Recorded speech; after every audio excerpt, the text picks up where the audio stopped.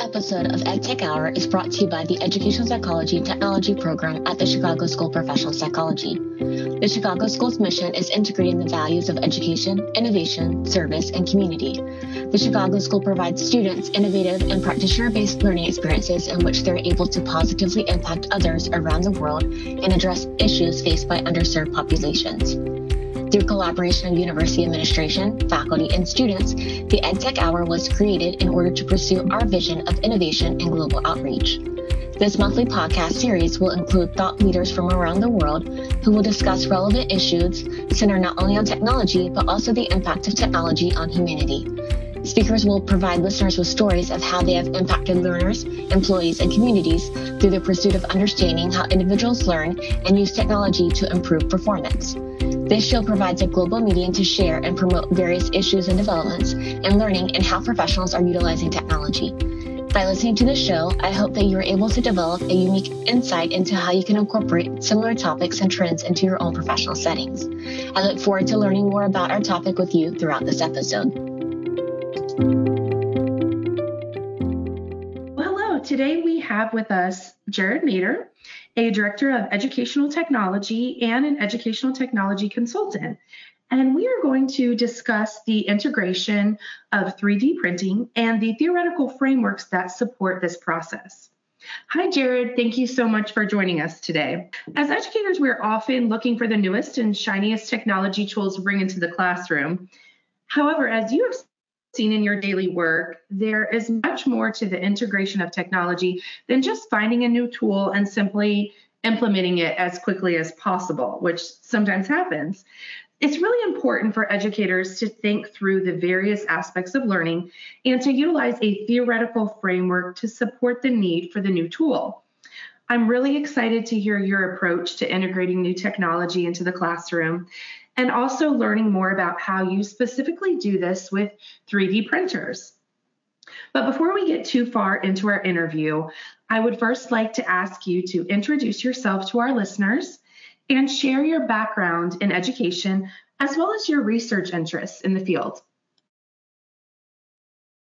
Sure, thank you. So I actually started in the classroom as a chemistry teacher about 22 years ago. So back in a day when there wasn't a one-to-one or even a one-to-many in a classroom of shared carts or computer lab and that sort of thing for students to be able to access. I started in a one computer classroom, and it was in a typical environment where it was the teacher's computer and no one else was allowed to touch it.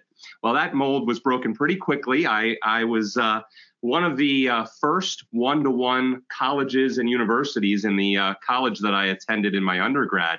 And so I came from an environment where all of the university students had devices. We all had laptops. And so it was certainly something that I saw the value of and benefit as a undergrad student. And I certainly knew that it was going to be something that was going to be transformative in the classroom as now the teacher. And so I quickly became passionate about the role of ed tech and technology, not for technology's sake, but technology for learning, and connected myself with professional organizations that share a similar vision. I would say that the organization that has molded my pedagogical frameworks more than any is ISTE, the International Society for Technology and Education. And I have served the longest working with them than any other organization, even the schools and current intermediate unit that I work with today. ISTE has founded, and we'll talk about this a little bit later in the talk today, they founded the international standards for technology that are well known across the globe. I get the tremendous fortune of serving as a faculty member. I have served as a science leader and author with ISTE. And it really has allowed me to be able to connect with others who share the same passion. As I've moved through my career, I became, as you had shared, the director of educational technology, both in the school district where I was a chemistry teacher. So that's affords itself tremendous opportunity when you see the things that you'd like to be able to do as a teacher and say, why can't we do that? Well, then it became I needed to be the person that was able to deliver on those things. And then later on in my career and where I currently serve now, I serve at an educational service agency in the Commonwealth of Pennsylvania, and we are called intermediate units. There's 29 of them in Pennsylvania, and I'm tremendously fortunate to be able to serve at Intermediate Unit 12, the Lincoln Intermediate Unit. In my current role, I am able to serve 25 school districts, 2 career and technology centers, and nearly 100 private parochial non-public schools. The total student count in that is over 100,000 students and over 10,000 teachers. So being able to have that level of scope and scale with the impact of the decisions we make in learning with technologies is certainly a dream of mine. And so that's what's brought us, I think, here today. Yes, wonderful. Thank you so much for that introduction, Jared. You certainly are working with a lot of teachers and students, so that's exciting to get your feedback directly from the field. As I shared, I know you have extensive knowledge and expertise in this area, and I look forward to you sharing your experiences with us throughout this podcast. I would like to start our discussion today with an explanation of why learning frameworks are so important to consider when implementing new technology. Can you share with us your experiences and maybe share an example of how integration can go poorly if frameworks are not considered?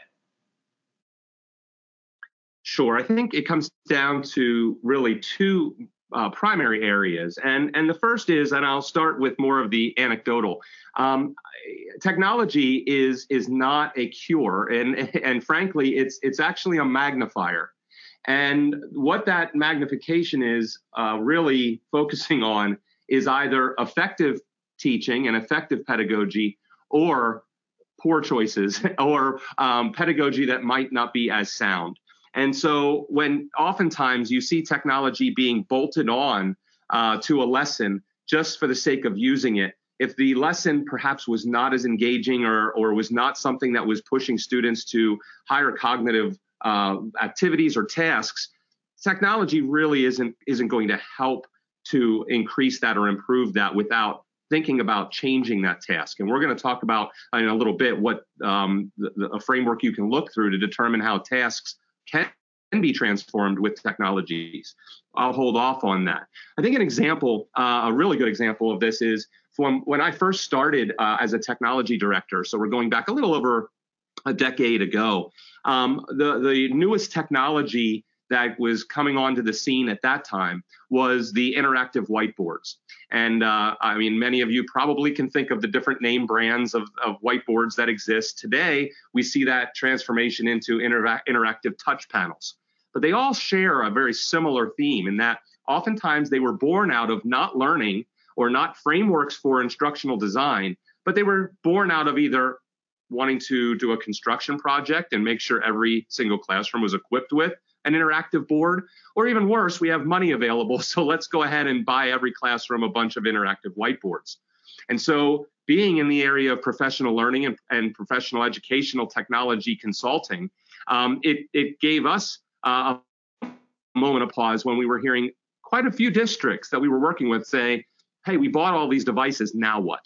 And oftentimes we would walk into, especially in situations where they weren't mounted on walls, but rather they were pushed in or rolled in on carts, we would walk into closets and sadly find 2, 3, 4 interactive boards deep not being used. And it truly is inherent when you don't have professional development that supports the reasoning for why.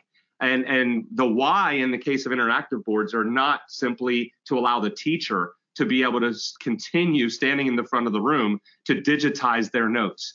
It's meant to be able to get students to get up and be engaged and actually, manipulate the content that's on the screen. And so changing or transforming that, the order in which those decisions are made to decide which device or which interactive board in that case was the right one to choose would have been better driven if it were born out of the problem, the educational design problem that you were trying to solve.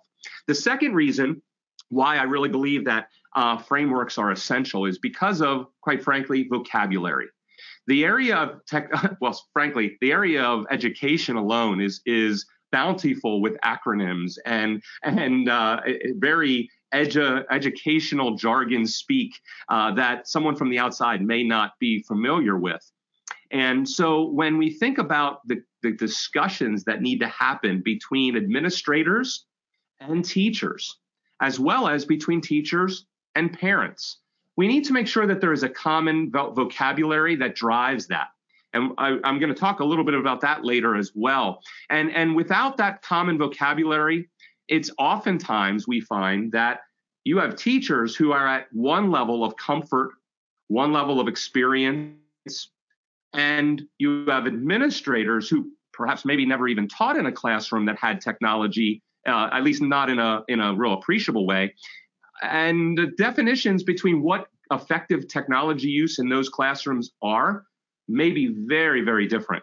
And so what we love about being able to bring everybody together through some common frameworks, and we'll talk about 3 or 4 today, is that it brings everybody to common ground, so that when everyone in the school system, from central office to inside of every single classroom, talks about a specific professional practice and a type of learning that is being evolved or changed as a result of the use of technology, we all know what we're each talking about. So it really helps to develop, even among administrators, some really inter-rater reliability, if you will, so that no matter what administrator walks into whatever classroom, they're all going to leave being able to have a common understanding of what the practice was that was occurring, and whether it was something that really was enhancing the learning, or if it was something that was really just keeping it the same and just bolting technology onto a traditional practice. Well, thank you. You shared, I actually was speaking with a principal yesterday of a charter school here in Florida, and they received their whole district received funding for this tech-based tool. It's a great tool, therapeutic tech-based tool, but they were never given training. So it's still sitting in the closet that you were referring to. So I think it's really important that we have this discussion. With hearing about how important learning and instructional design frameworks are, why do you think schools are often quick to overlook these paradigms and move straight to implementation? Well, I know that we didn't stage this because, frankly, you just said you just had the call yesterday, but it's actually somewhat comical because the very first bullet that I have in my notes to talk about here is funding. Oftentimes, I think the quick to overlook the paradigm is the answer that you just said. Oh, we just got a windfall, or oh, we just got a grant, or oh, we have some leftover funds in this program, or oh, we just found out our Title I allocation is going to be a little bit higher. So because of that federal program and some of our schools actually qualifying, let's go ahead and get X to make sure that we are able to supplement the instruction that's occurring there. And so I think the first element is to not look at what funding is available, but rather identify what, going back to my first response, what's the change in practice that we're trying to achieve. You can't ignore funding. We're all realists, and we all know that if you don't have the funding, it doesn't matter if you have a design framework or not, but you don't start there.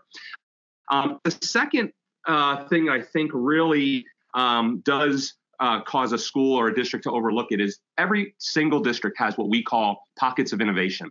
So much, in fact, that we developed a program here at RIU that's actually called Pockets of Innovation Visits, where I take my tech directors and coaches and network administrators from all of those demographic groups that I shared with you earlier in my introduction. And we travel across our 3-county region. And to give you some perspective of geography, the coverage area that my IU, my intermediate unit, covers is about the size of the state of Delaware. It's a little over 2,000 square miles. There are a lot of pockets of innovation going on, where inside of individual classrooms or inside of individual buildings, we find teachers, administrators that are guiding programs at scale within their building, or even districts that have really changed personalized learning or career-based learning or STEM-based or STEM-focused learning. And so we try to take our technology leaders to those sites to see what others are doing. Well, I think oftentimes that's why sometimes frameworks are missed, because even within the microcosm of an individual district or an individual school, we see some teachers doing these really great things in their context.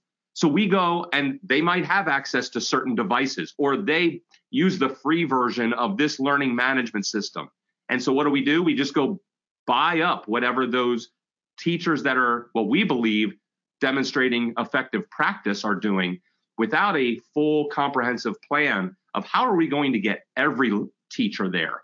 How are we going to design professional learning to ensure that every teacher is prepared to use the tools that those teachers that are governing or guiding, or those administrators that are leading pocket of innovation environments are doing? So I think those two, as I was reflecting on these questions, I really think those are the two, I would call them almost not false starts, but premature starts that often happen in schools. And by using that lens of a design framework, it does help. It's not going to prevent it, but it at least insulates it against that occurring as frequently.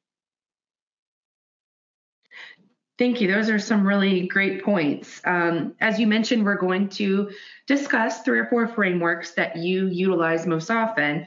And we're going to discuss the Stanford University Design Thinking Process, SAMR, which is substitution, augmentation, modification, and redefinition, and then also the International Society for Technology and Education, or ISTE standards, into the K through 12 setting.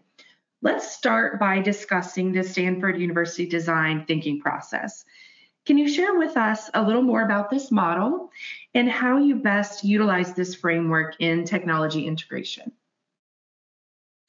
Sure can. So one of the things that is the overarching umbrella over all of this, and it's not so much that it is its own framework, but there's something that educational technology and instructional technology designers use that is called TPACK. TPACK stands for Technology, Pedagogy, and Content Knowledge.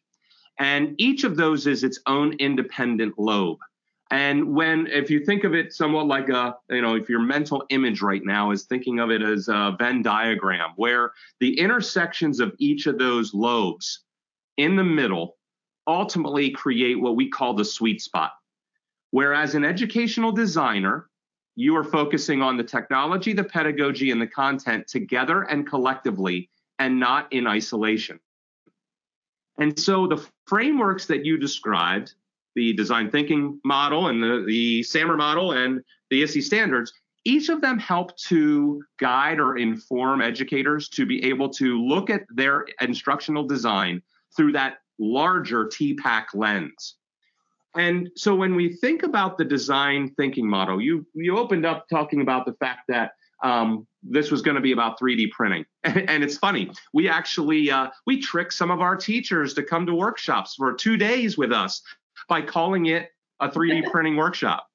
Now, of course, I say that in somewhat tongue-in-cheek. They do legitimately come and learn how to use 3D printers. And in fact, in the workshop that we offer here at RIU, they even leave with a 3D printer and are invited 6 months later to bring a competition team back of students who are given a challenge that day, not before.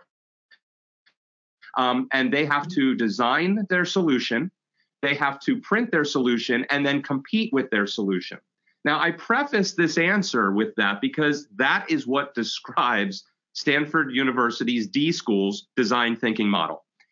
What we want our teachers to be doing is first thinking about what is it that the solution that the 3D printer or whatever the particular technology is trying to solve. What is it that is really the problem to begin with? And so the design thinking process is 5 steps. And we'll talk a little bit about those steps in the next few questions. But I think it's important to know that this is a human-centered approach to problem solving.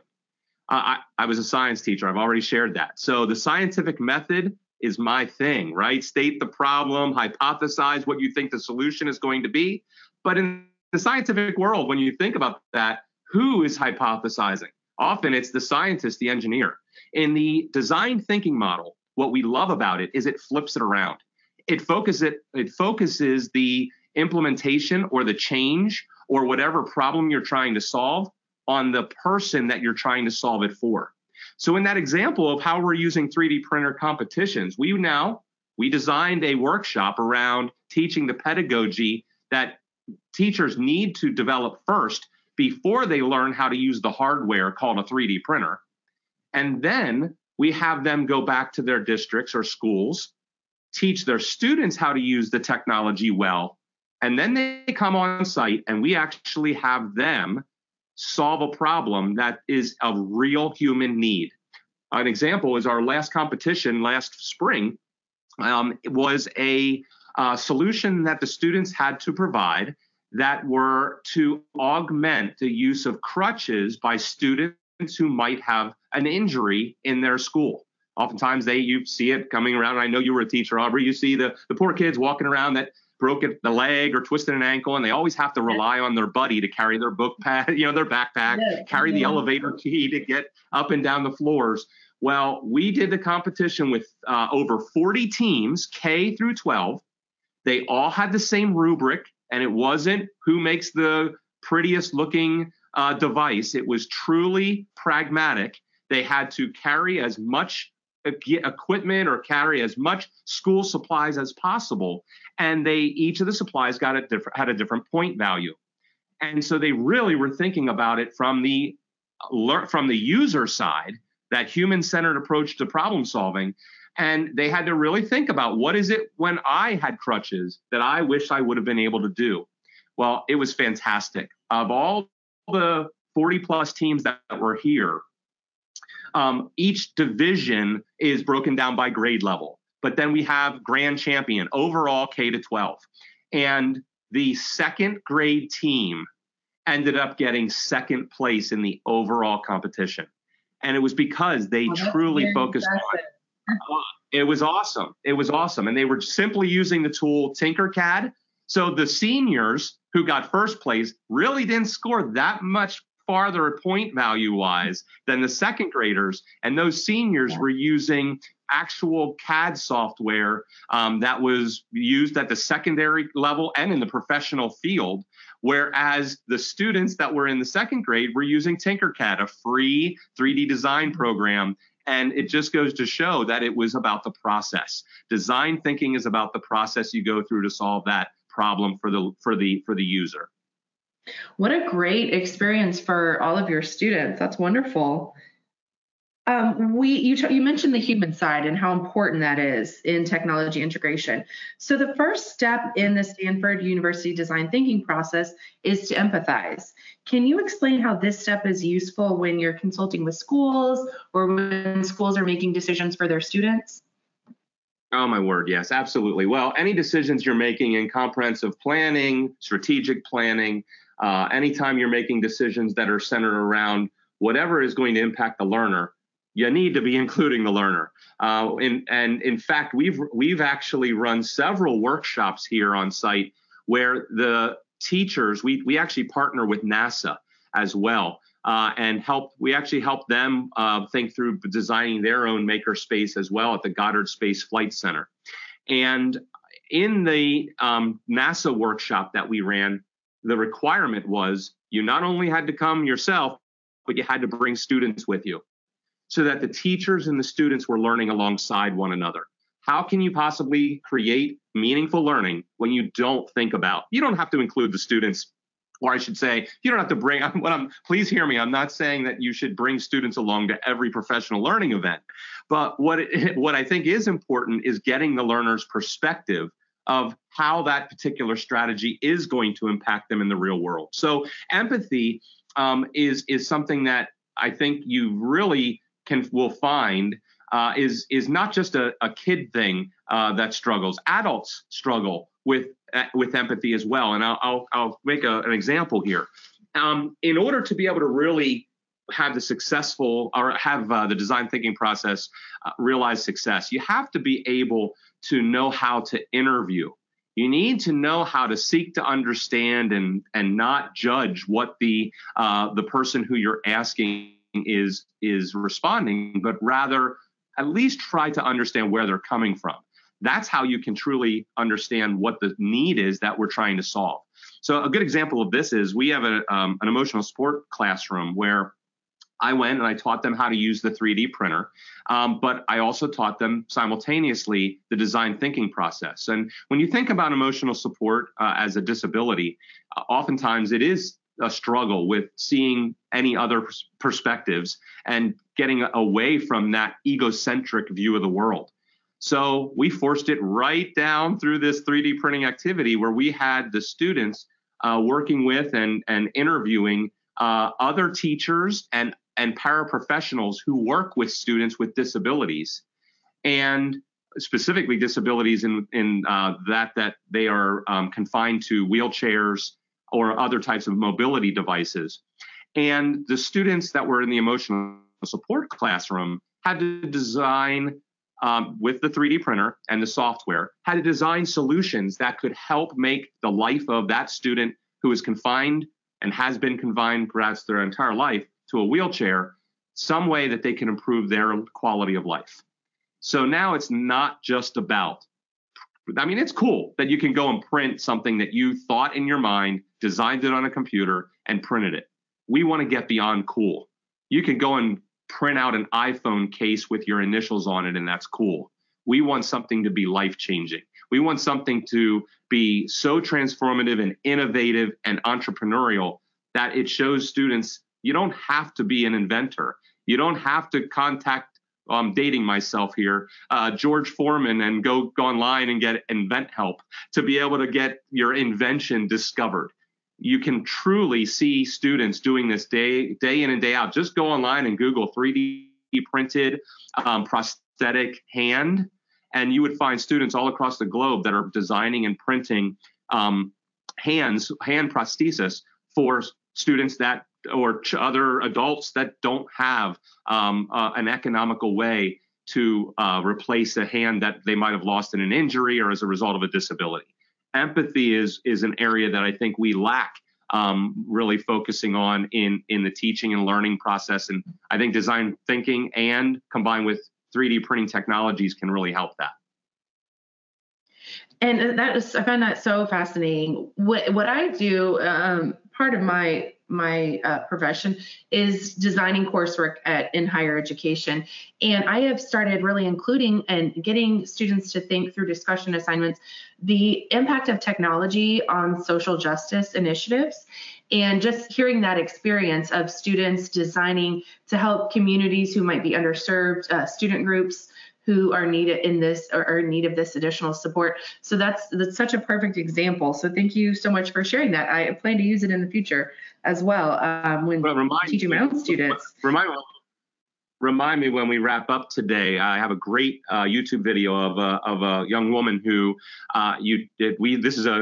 we show this video in every 3D printing workshop that we do that focuses on design thinking. She traces her day. She's confined to a wheelchair, and from the moment she wakes up through her going to work, going to her restaurant for dinner until she gets home, the things that someone that's in a wheelchair, from the height of elevator buttons to the height of a fountain to curbsides that aren't cut for her to be able to actually get down into, to sidewalks that aren't shoveled, where she's having to have her sleeves soaking wet with wet snow because people didn't shovel.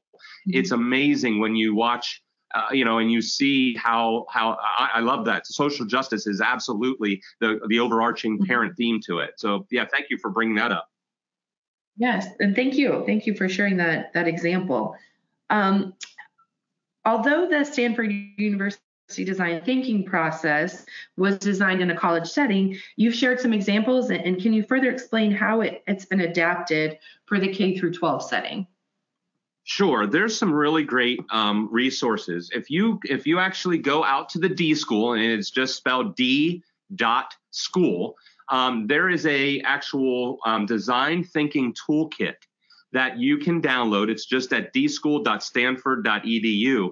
And there is it's essentially a teacher's guide, if you will, that allows you to take students through You don't even actually have to have a firm expertise on design thinking yourself.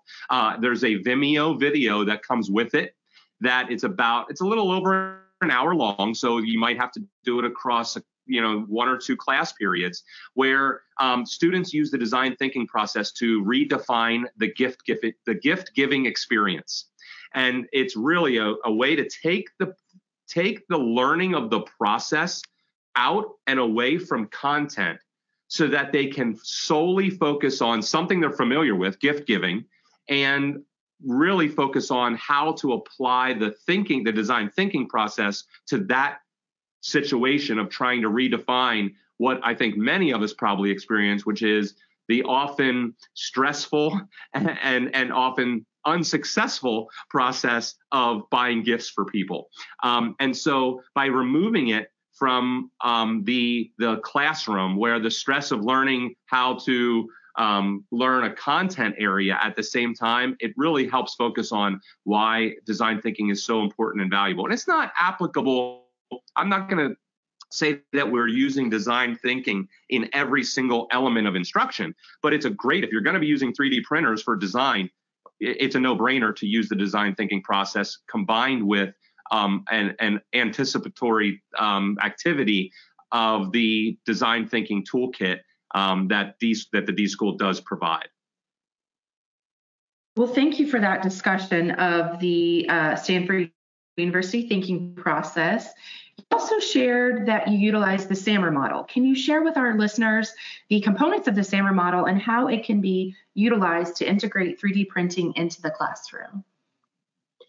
So I don't know how, and I know that there's probably some educational technology experts that may be listening to this as well that may say that, perhaps SAMR sometimes has gotten a bad rap. And I can't stress enough the importance of understanding how its originator, Ruben Fuentedera, is the researcher that developed the SAMR model, how important it is to understand, and again, me not being him, but me doing enough research into the model, knowing it is so often used in a method that, for a reason that it was never intended to be used. So SAMR talks about the transformative, the SAMR model, I should say, is a lens through which the technology that is used is able to enhance or transform the task that students are engaging in their learning design activities.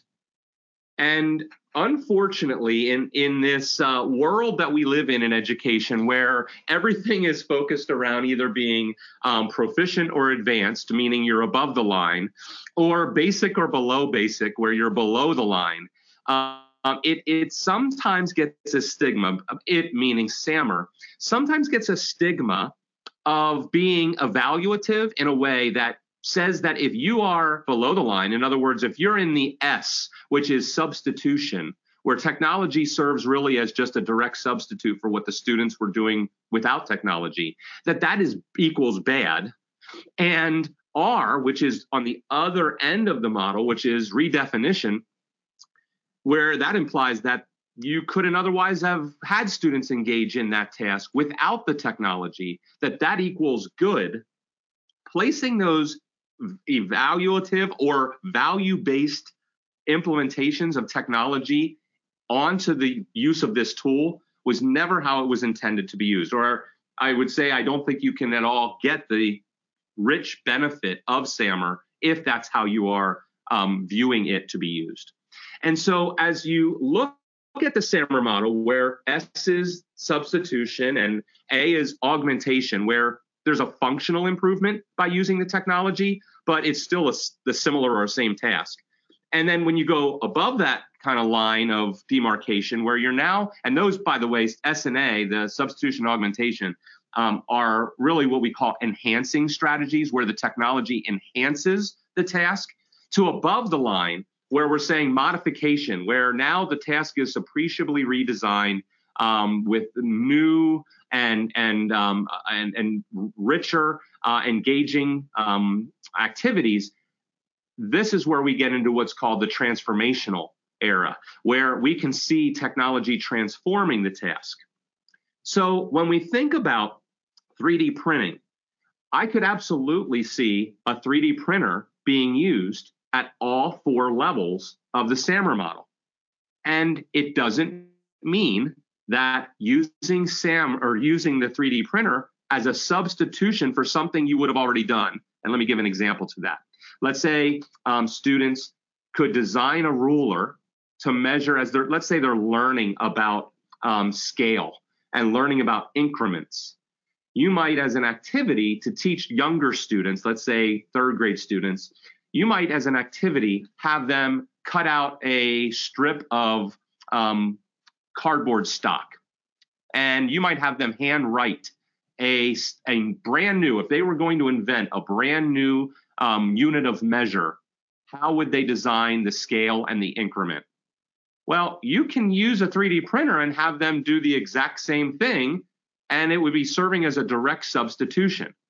Or it could be augmentation, because it's now more rigid, it would now perhaps be more durable, and therefore the product itself that's made might actually be a better product. Or you could actually take that activity all the way to another end, where you're having the students design the examples that I gave earlier that help really transform the life of a disabled student. And they could never have done something like that without a tool that could create a new product that would be durable, that could be threaded, that could be mounted to the wheelchair, and so on. So every one of those examples are good examples of using 3D printing. It's just important as the designer to know, what does it do? How is the tool changing the task that the students would have originally done? Where this, and I talked a little bit earlier about vocabulary. This is your first vocabulary piece with administration.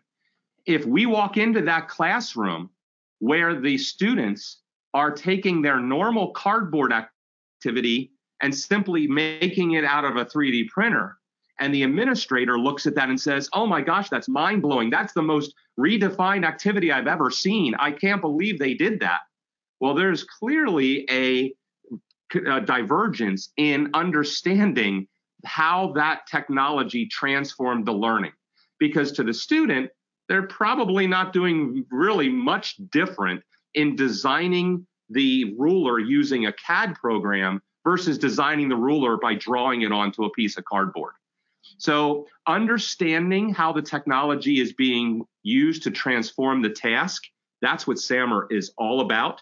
And it allows you to really start thinking about starting to get, not every lesson is going to have technology being able to mobilize the task all the way to redefinition, nor should you be expected to have technology being used at the redefinition, or at least at the very least, the modification, redefinition, transformational side.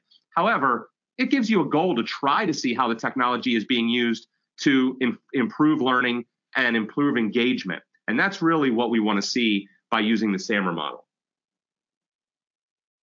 Thank you. That was very interesting. Of course, we focus on the importance of engagement, so I appreciate you covering that and the different angles of SAMR. I would like to now touch briefly on the ISTE standards and what guidance, I know you work with them closely, what guidance does ISTE provide for the integration of new technology, specifically 3D printing? And can you share with us your experiences using ISTE standards to integrate new technology?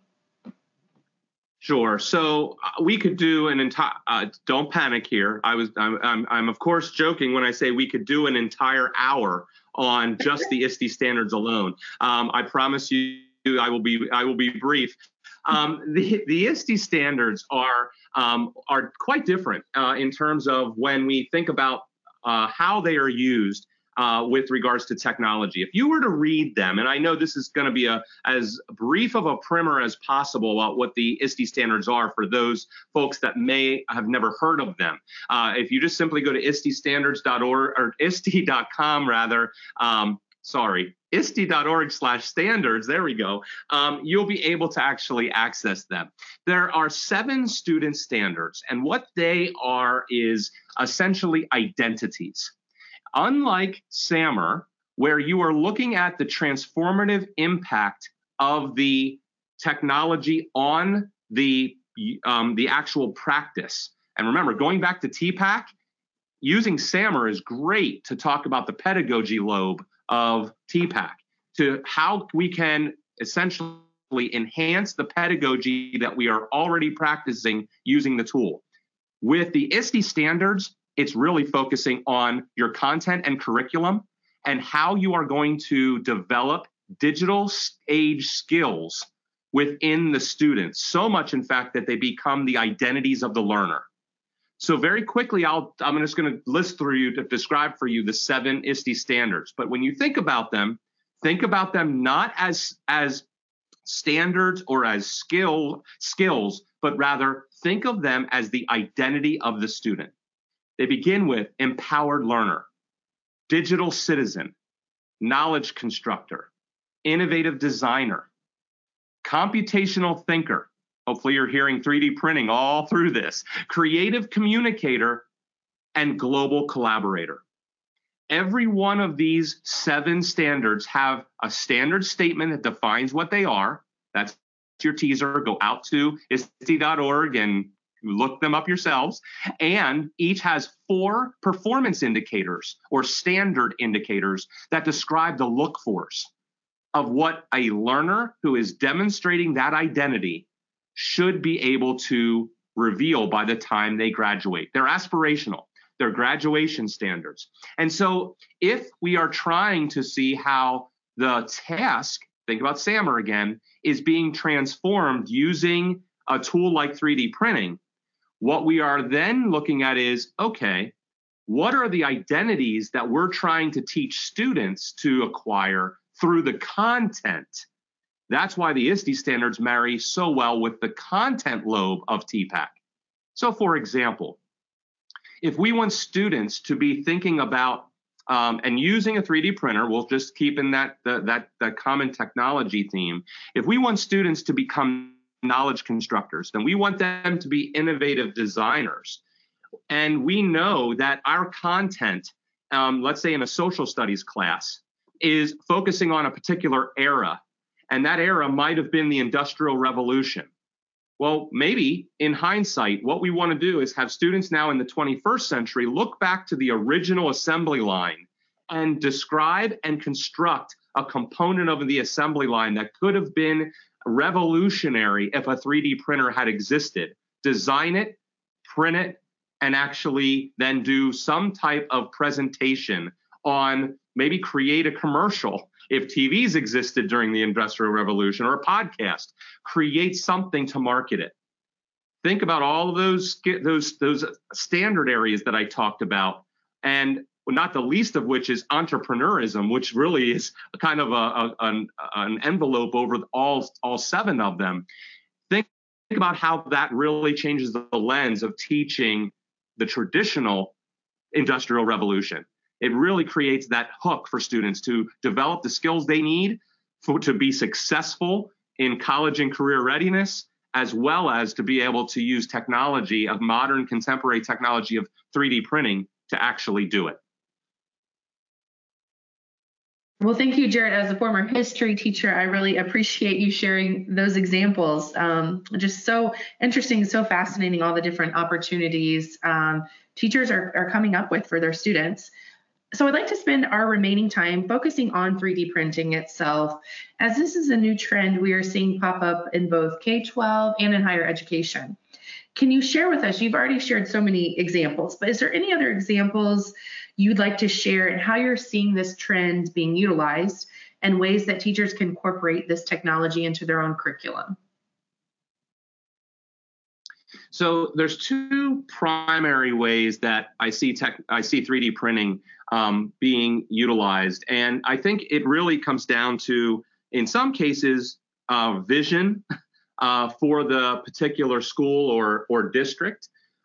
It also, I mean, as a realist, I know that there is unlikely to be resource available. Although one of the things I think, if certainly this is not a 3D printing purchasing guide And we in all of our workshops, and you've noticed hopefully in this talk today, that we try to be device agnostic. But one of the things that I can't stress enough when looking at making this type of technology more accessible to more teachers is that you do not need a $3,000 3D printer to be able to utilize 3D printing in your classroom.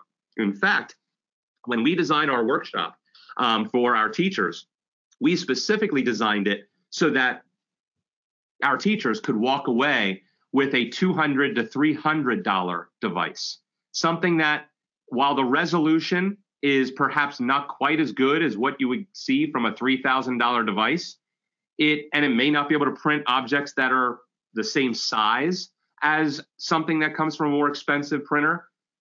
I hope what I've been able to stress in the entire discussion we've had today is that really the 3D printing is the last thing. It's really focusing on developing the skills that we've talked about and using the lenses that we've talked about that are important through this. And so when I talked about two kind of areas that I see 3D printing being used most, the first is I'm seeing a lot of and again, we work with a lot of school districts. I'm seeing a lot of them developing, the cliched makerspace. And that makerspace being very thoughtful and very deliberately designed to include 3D printing technologies that are not directly connected or assigned to any one class or any one teacher. What that really does is it creates opportunity. It's fantastic. You go into those makerspaces in the morning, you go in after school, you go in at lunch, and there's students filling those spaces with really just a classroom assistant or someone who doesn't necessarily have to have the expertise.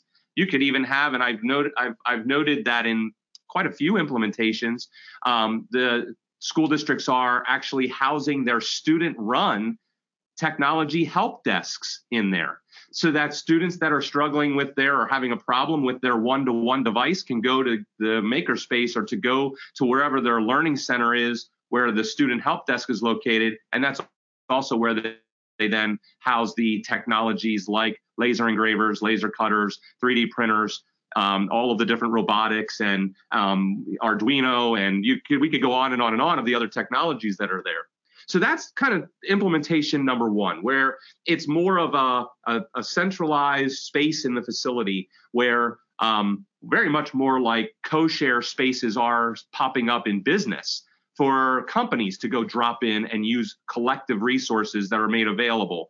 That's one way. Another way that I'm seeing, as I've described, are the actual classroom embedded device. And that's what truly, if you want to see the technology being used most regularly, it's why one-to-one, we went from computer labs where technology was an event.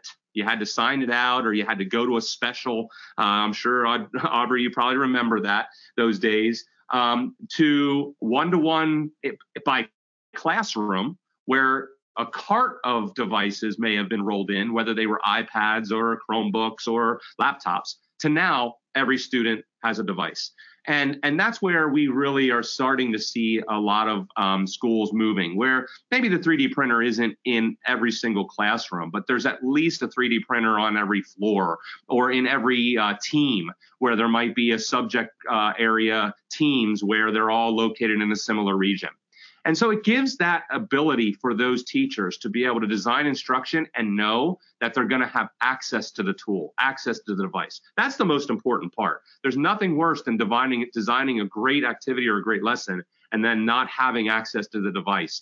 And I think the paradigm that has to be broken for so many is that they don't need 3D printing it can be very affordable. They don't need to buy a very expensive device in order to use it in many of the common integrative areas within certain content areas.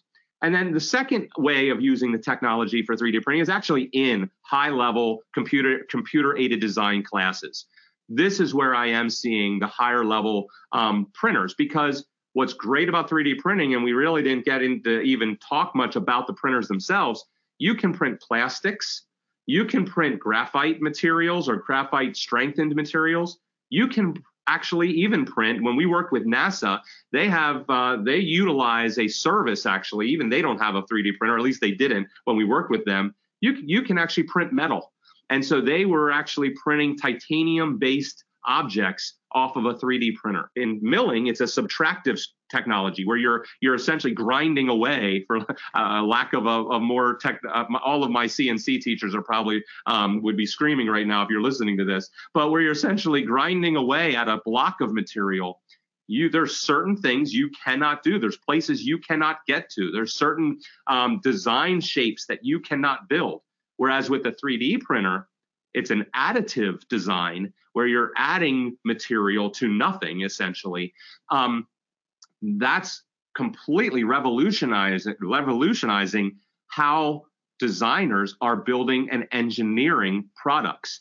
And so that's a completely high level, very different area even of the school. Oftentimes we're seeing those built out or born out of you think of your old shop wing or your old industrial arts being transformed into 3D design in computer-aided drafting and computer-aided design curriculum. And so those are the two primary lobes where we're seeing technology like 3D printing being used most often.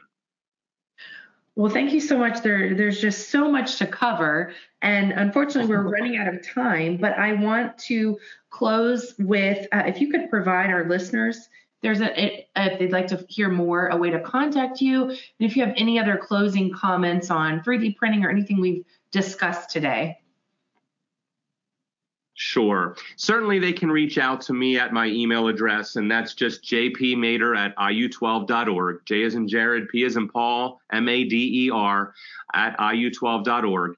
There's just a tremendous number of resources that are out there. And in fact, if you search for my name and 3D printing, you'll actually even see a few journal articles that are already out there that could help you get started. More specifically, thinking about what are some of the device considerations that you want to make when you're choosing or selecting your 3D printer. I think that most importantly, if there's nothing else that you've not left with today, it's that it shouldn't start with the device. Whether the design thinking process is the model that you use, or there's several really excellent engineering design processes, or if you're at the elementary level, there's actually an elementary design process. Again, simply Googling is a great way to be able to find those things. But using some type of design process is paramount. It doesn't have to necessarily be what we discussed today. Just the fact that you are starting with a process that requires your students to ask and become more human-centered about why they are actually using that 3D printer for improving learning or improving an experience for someone else. So hopefully that's the big takeaway that your listeners were able to hear today. And please don't hesitate to reach out. Also, as we often are building and designing different workshops around design thinking and 3D printing, if you have some great ideas of things that you've done, we'd love to hear about them. I'd love to be able to integrate some of them into our own workshops to share with other teachers how different content-specific area teachers are using technology in their classrooms. Well, thank you so much. I learned so much from you. I think that our listeners did too. So interesting to see all the different ideas and things that are happening with 3D printing, but also, like you said, the device shouldn't be the primary focus. Just learning about those frameworks that support the successful and beneficial integration into the classroom for learners and for teachers. Thank you for listening to this edition of EdTech Hour. I'm Dr. Kelly Torres, the Department Chair of the Educational Psychology and Technology Program of the Chicago School of Professional Psychology. This podcast was completed through the support of our dedicated faculty, staff, and students. To learn more about the Educational Psychology Technology Program, or if you're interested in being on the EdTech Hour podcast, please reach out to me at ktorres@thechicagoschool.edu.